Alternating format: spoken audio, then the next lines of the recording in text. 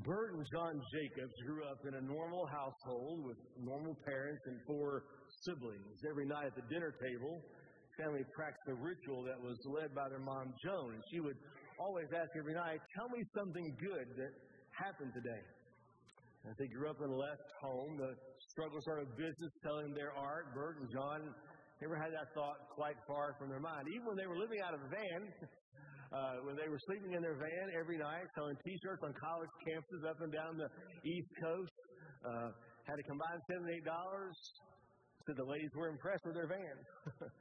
They began to live that way. They still kind of thought about that. Everything, there's an ongoing conversation of what they could do to counter the daily flood of negative news in the world. And as they continue to work on that, there was one idea. There was one sketch, one little 3-word phrase that changed everything. This is the sketch.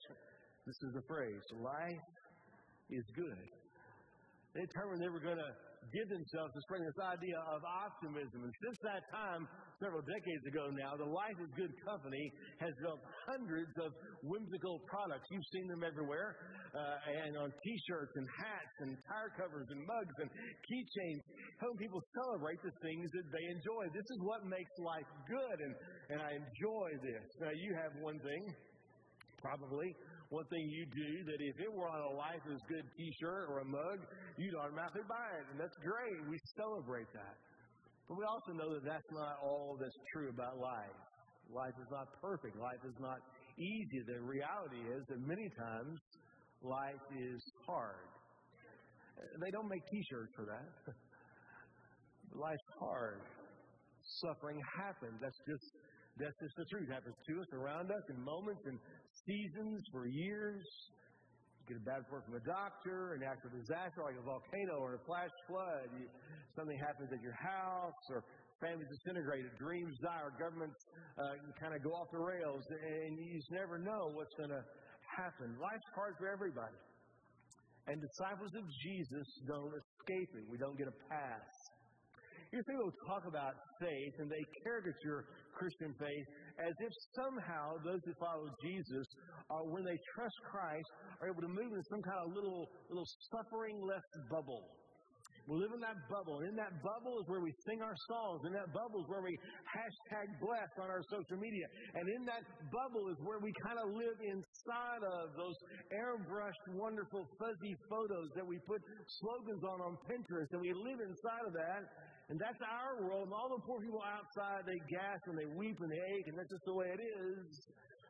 And there's a name for that. We call it denial. It's not dealing with the reality of the way things actually are. Disciples of Jesus will suffer. It becomes a part of this thing that we call a life of faith. So this summer, we've been talking about what it means to be rooted in Christ, put down roots, to be firm and faithful and fruitful, and what kinds of disciplines or activities we want to do to have those kind of deep roots.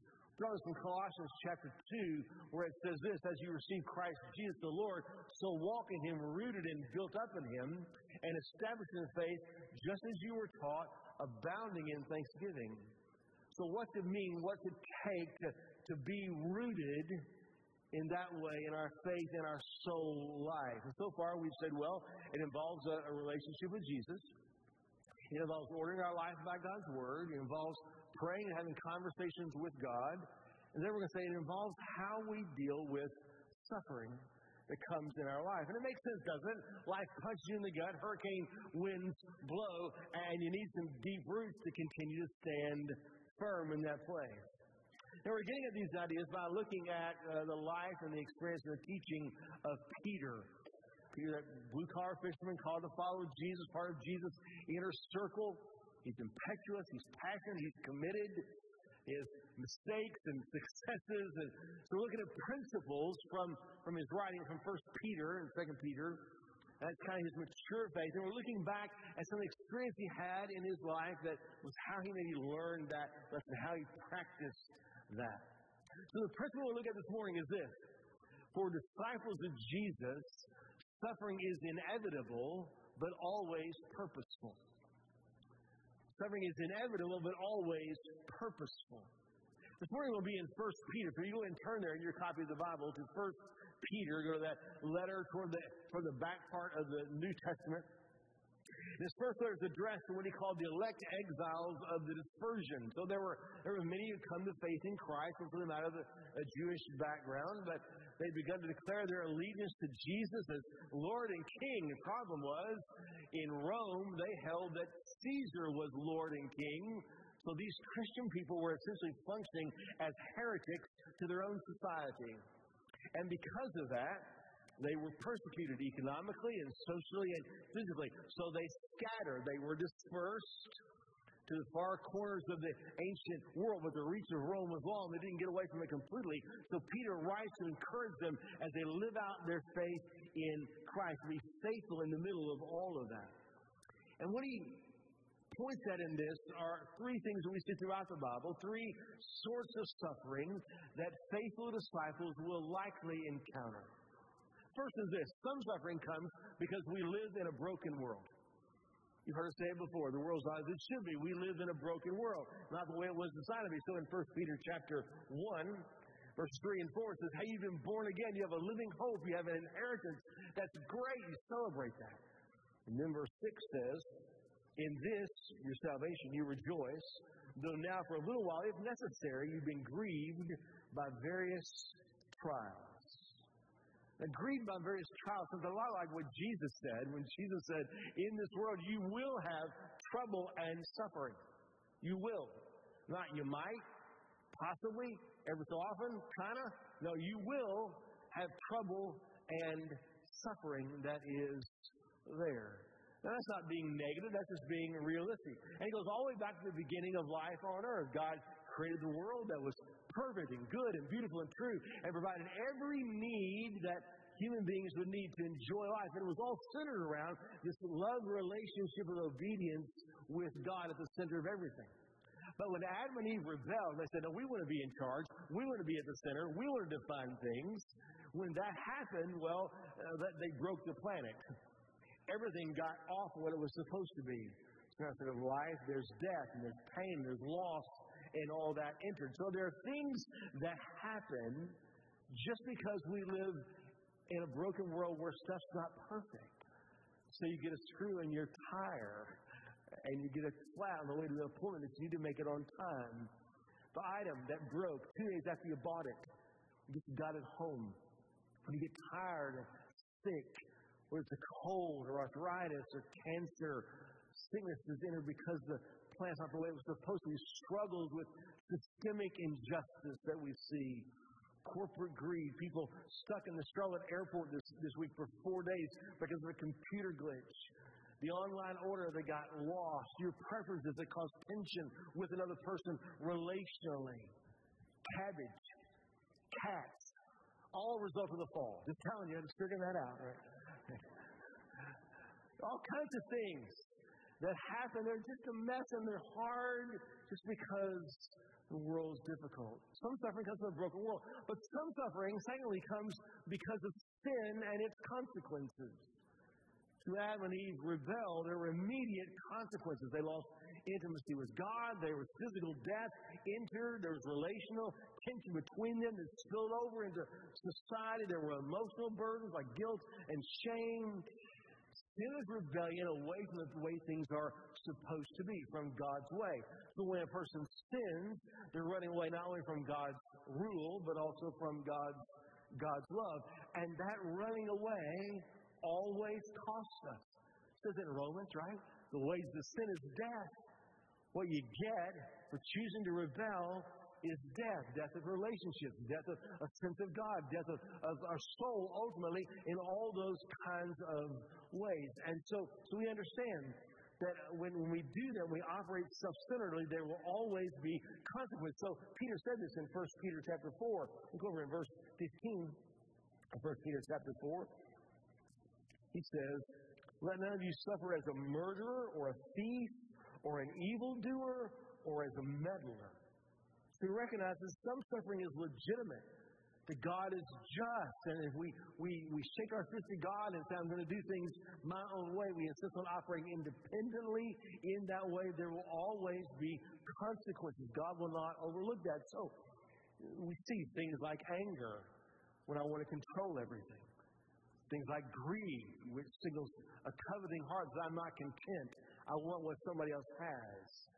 Expressions of lust into adultery or porn or other expressions of sexual life of human beings outside of God's plan in marriage.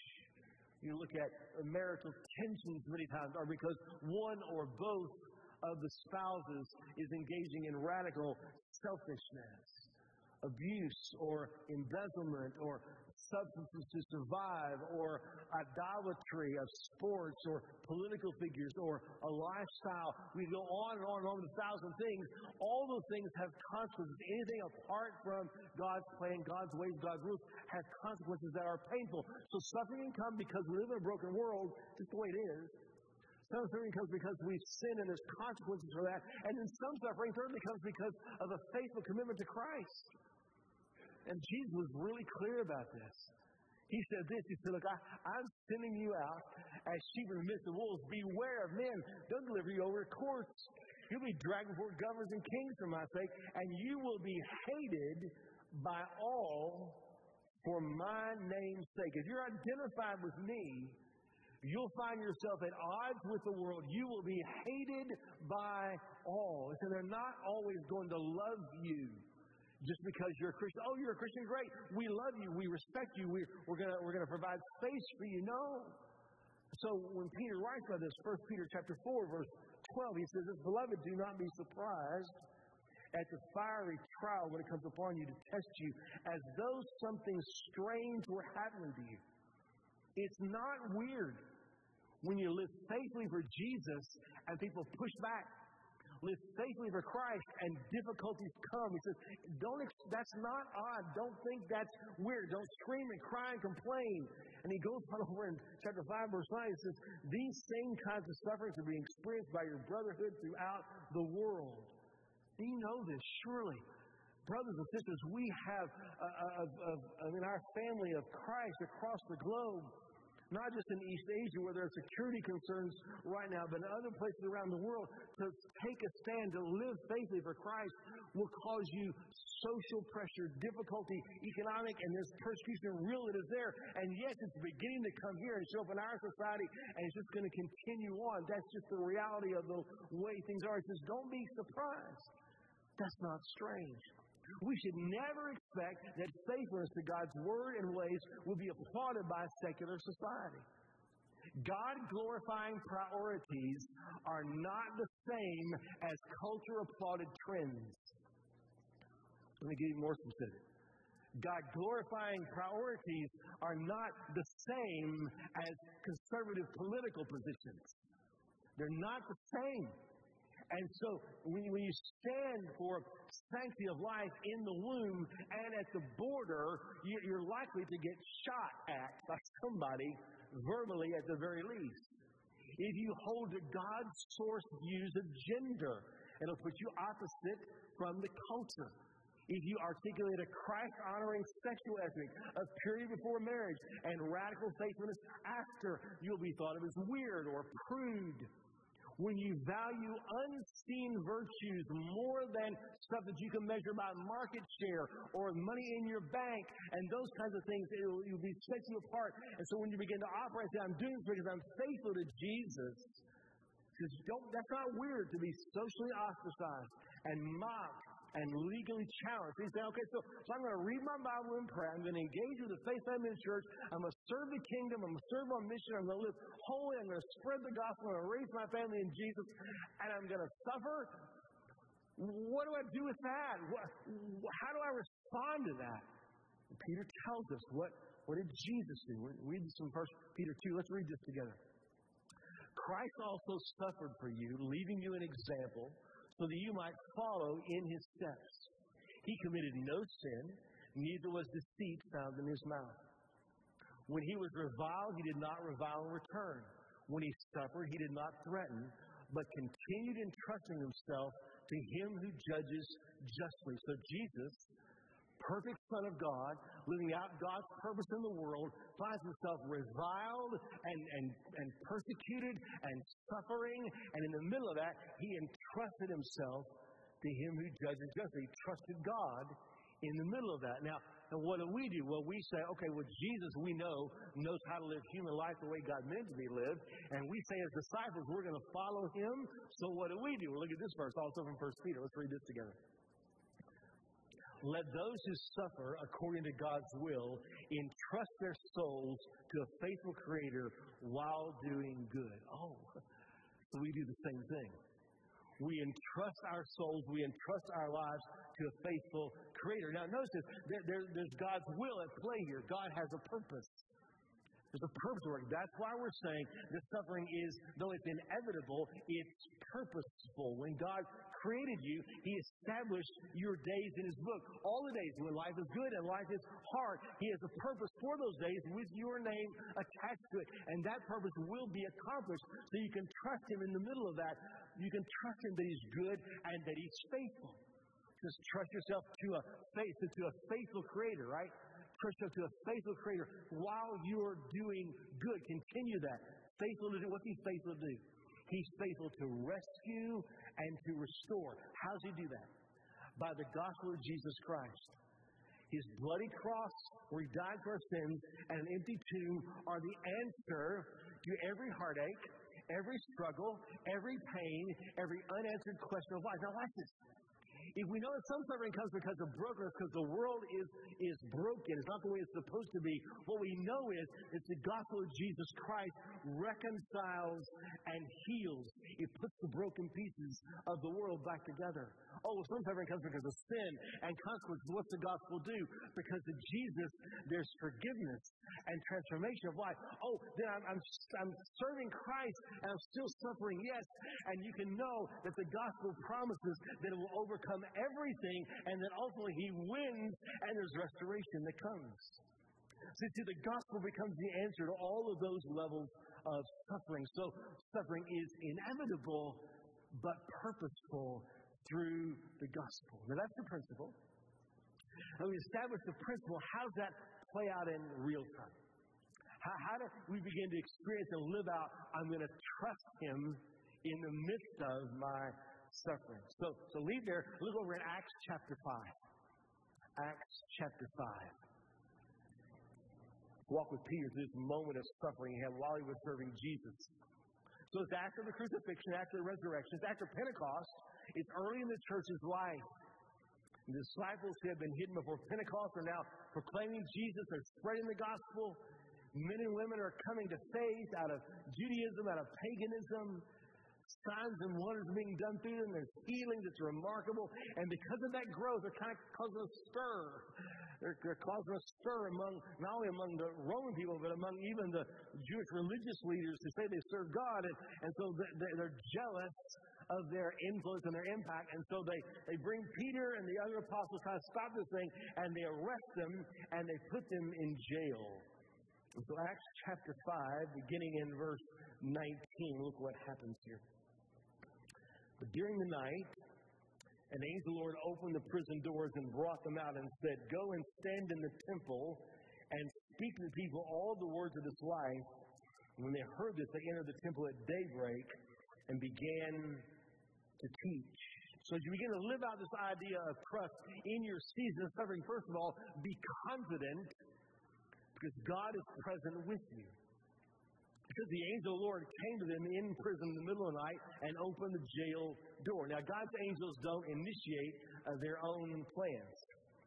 They only come on assignment from God. So God sent them specifically to where Peter and the others were in that moment because God saw and knew what was going on. The Lord sees your suffering. Nothing's hidden from Him. He knows every detail, knows every little beat of your heart. You feel through that hurt. But He doesn't just notice. He comes and acts. So here there were locked doors that opened and chains that fell off and they walk out. Now, how does God's presence show up for you in the midst of a season of suffering? Sometimes it will come through the encouraging words from a brother or sister. Sometimes it will be through an unexpected provision for a need. Some previously unseen solution to a knotty problem will suddenly come alive. You'll read the Bible, and a verse you've read 100 times will suddenly leap out at you and grab onto your heart for that specific difficulty. You'll sense deep, unexplained peace while everything around you is in turmoil.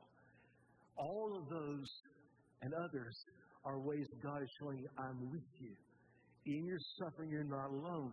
God's with you. We say this all the time. We talk about the 23rd Psalm. The Lord is my shepherd. Even though I walk through the valley of the shadow of death, I will fear no evil, for you are with me. So in the midst of your suffering, you can be confident because He is with you. Don't live out that faith also in your season of suffering. You can be faithful because God's story is speaking through you. So they're brought out of prison, and then they're at daybreak. Around the same time, the religious leaders come back to their gathering spot. They get all their things in order in their hearing room, and they send for Peter and James and John to be brought from prison. And they send them to come and pray. And so the guys come back from there and say, slight problem. All the doors are still locked on the jail. The jailers are still in their spots. But the people who put in there last night aren't there anymore. As a matter of fact, they're back in the middle of the street preaching again. Well, they're stunned by that. They don't know what to do. So they send their officers to get them. And it says down in verse 26 that the captain with the officers went and brought them, but not by force, for they were afraid of being stoned by the people. So he brought them in, and when they set them before the council, verse 27 says, the high priest questioned them, saying, we strictly charge you not to teach in this name, yet here you have filled Jerusalem with your teaching. You intend to bring this man's blood upon us. But Peter and the apostles answered, we must obey God rather than men. The God of our fathers raised Jesus, whom you killed by hanging him on a tree. God exalted him at his right hand as leader and Savior to give repentance to Israel and forgiveness of sins. And we're witnesses of these things. And so is the Holy Spirit, whom God has given to those who obey Him. I remember in the middle of all of this, the call that still stands, go speak this word of life. So they go and they speak the gospel. It says they fill the city with the story of Christ.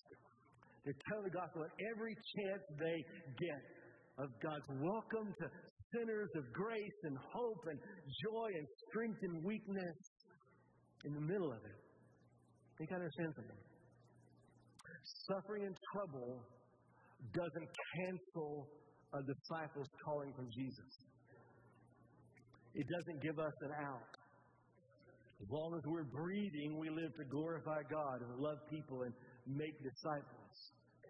God and His redemptive purposes remain the priority for life, even in suffering, and God's in charge of them. Because notice this, that in a season of suffering, God puts you in a place you might normally be, among people you might not normally see, many of whom who need Jesus, and gives you a platform you might not normally have for the sake of the gospel. Now, a disciple who's in trouble, faithfully pointing people to Jesus, has a unique power because nobody expects it.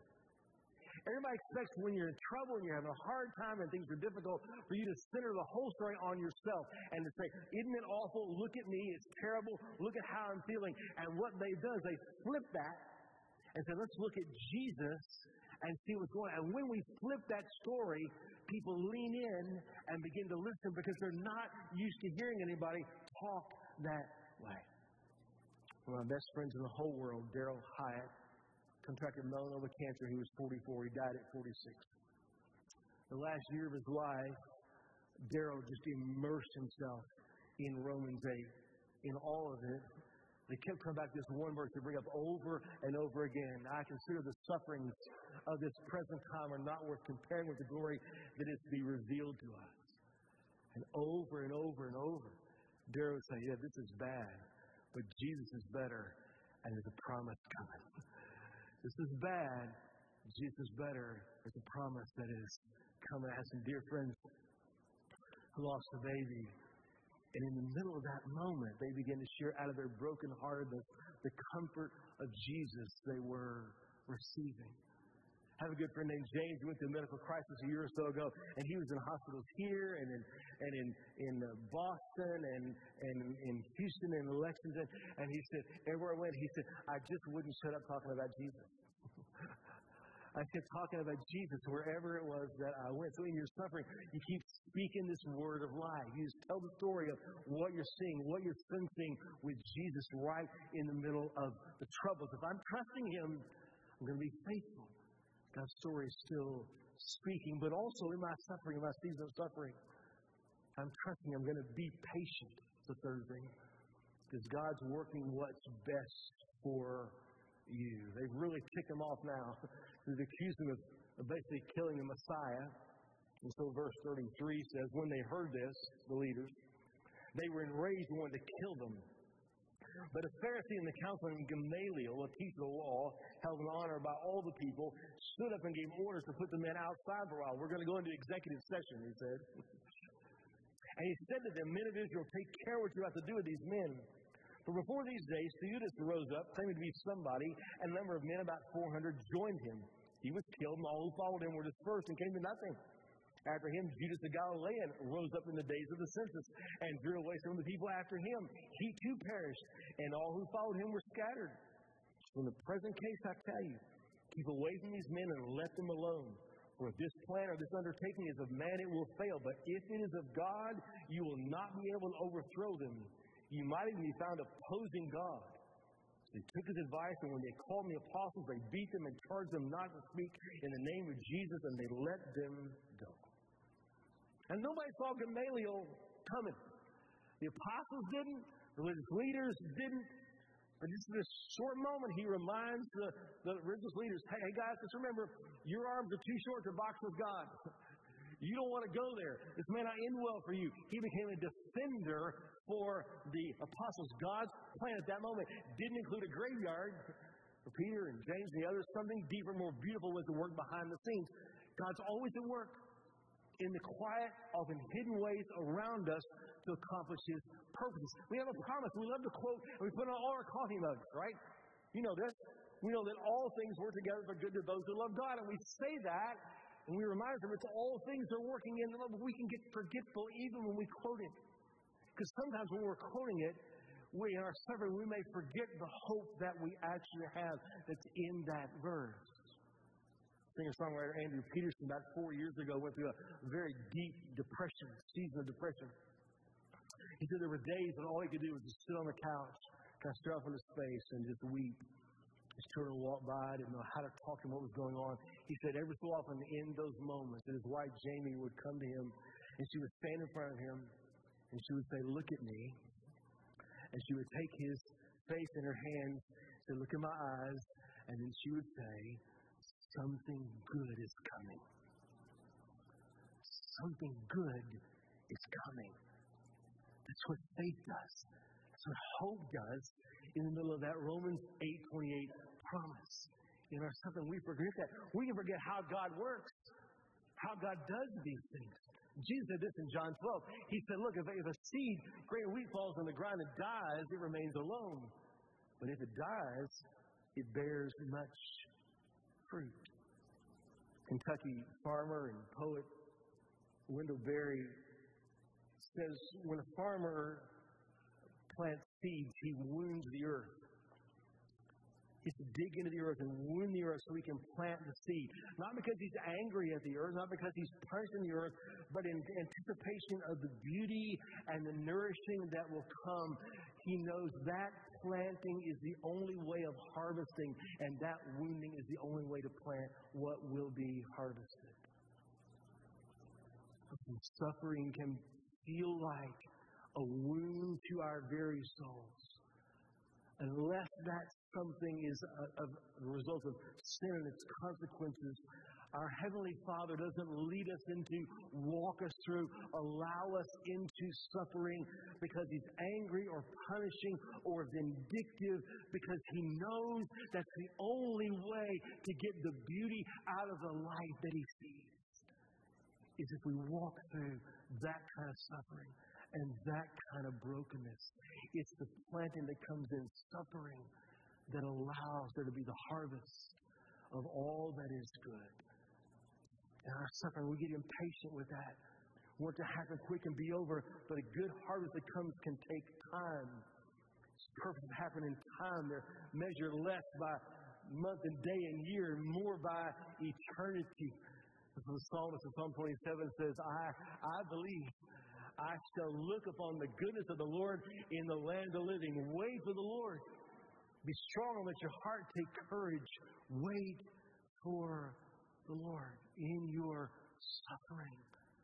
You need to remember what He's planting, what He's promised to harvest, and you want to hold on. Something good's coming. That's what trusting Him means. If I'm going to trust Him, I don't want to be patient. I want to be joyful. Because God is growing Christ-likeness in you. Back in Acts 5, verse 40. So they called the apostles, beat them, let them go. They left the presence of the council rejoicing they were kind of worthy to suffer this greatest honor for the name. And every day in the temple, from house to house, they did not cease teaching and preaching that the Christ is Jesus. Now remember, this is the same guy who was intimidated by a servant girl into denying he even knew Jesus.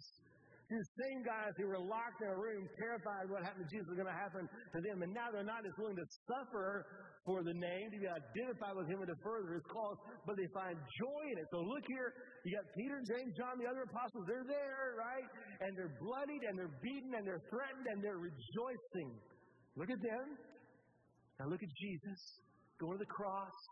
And Hebrews 12 says, look into Jesus, the author and founder of our faith, who for the joy set before Him endured the cross. Oh, Jesus, while suffering for God's purposes, is God's joy defining Him.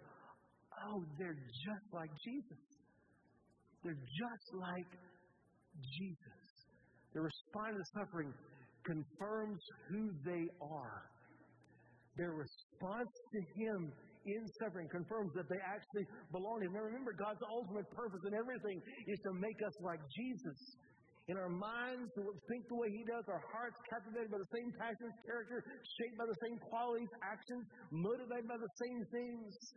And He'll use troubles to transform us like Him, and that should bring us great joy.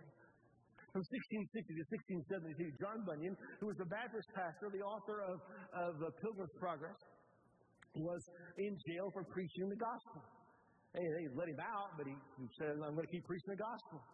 And when he wrote about this later, here's what he said. He said, I never had in all my life so great an outlet into the Word of God as now. See, do you understand what Psalm 119 said? It is good for me that I was afflicted, that I may learn your statutes. The scriptures that I saw nothing in before are made in this place, in prison, to shine upon me. Jesus Christ also is never more real and apparent than now. Here I have seen Him and felt Him indeed. I have seen such things here that I am persuaded I shall never, while in this world, be able to express them. Were it lawful, he said, I would pray for greater trouble than greater comfort. If I'd have greater trouble, more struggle, if I could just know more of Jesus like this. So listen, many times the most important thing is not what's going on around you, but what God's doing in you. Some way, somehow, in the Father's hands, troubles and suffering help you and I know Jesus better, become more like Him, make much of Him. And that's a joy both to us and those around us. Yeah, life's hard. And I wonder what suffering you carry in here today. What troubles weigh your heart?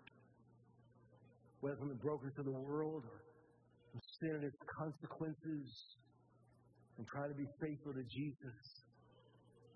Your Father cares. He's with you.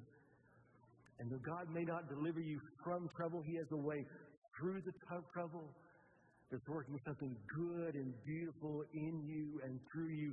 And here's the glory of the story. No matter how hard it is now, for months or for years, it's not forever. So when Peter writes his letter, at the end of it, 1 Peter 5:10, he says this, after you have suffered for a little while, the God of all grace who has called you to His eternal glory in Christ will Himself restore, confirm, strengthen, and establish you. What a sweet promise. The suffering you're going through is not the end of your story. It's not the final part of your story. He is. So Julian of Norwich, an ancient woman who followed Christ, was thought of saying this: all shall be well, and all shall be well, and all manner of things shall be well. With Christ, you go in and through the pain and the questions and the grief and the heartache and the troubles and the bruising, and you don't just get the T-shirt. You get the help. You get the hope. Because with Christ, no matter what comes, life is good. Let's stand together and pray. So, Father, in these moments, having heard your word and encountered the realities of your good gospel today, knowing our lives, Lord, you know where we are. So, Father, maybe some here this morning who are experiencing trouble simply because they have no relationship with you. So maybe today would be a day they might come and kneel here and trust you to take away their sin and give them your life. But there's a lot of other people here today, Lord, who are trying to follow you, and they're being slammed by the world or trying to stay faithful to Jesus and find themselves suffering. So in these moments, Lord, would you help us to express our faith, our trust, our delight in you in the midst of our trouble. Maybe even our coming and kneeling here will be a way of saying, that's the way I'm going to see it from now on, that it's yours, and I'm opening my hands for you to take it. So, Lord, would you help us in these moments to trust you, trust your goodness. We love you. We thank you for your grace.